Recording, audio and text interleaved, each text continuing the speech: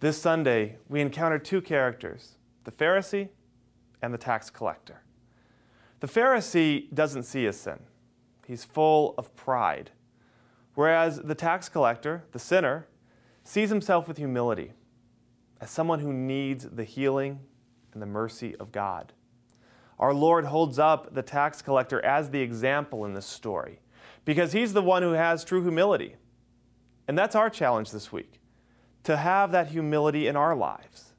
Humility doesn't mean beating ourselves up or thinking of ourselves as less than, but rather it's seeing ourselves as we truly are, as God sees us.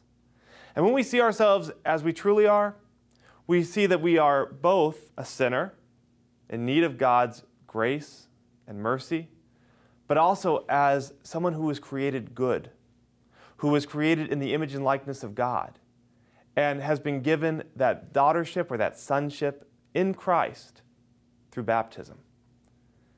Balancing this out, we find that we truly are worthy of God's love, but also in need of His healing. And as we walk through this week in prayer, finding that balance is the key to seeing ourselves as we truly are. Text 2M2V to 84576.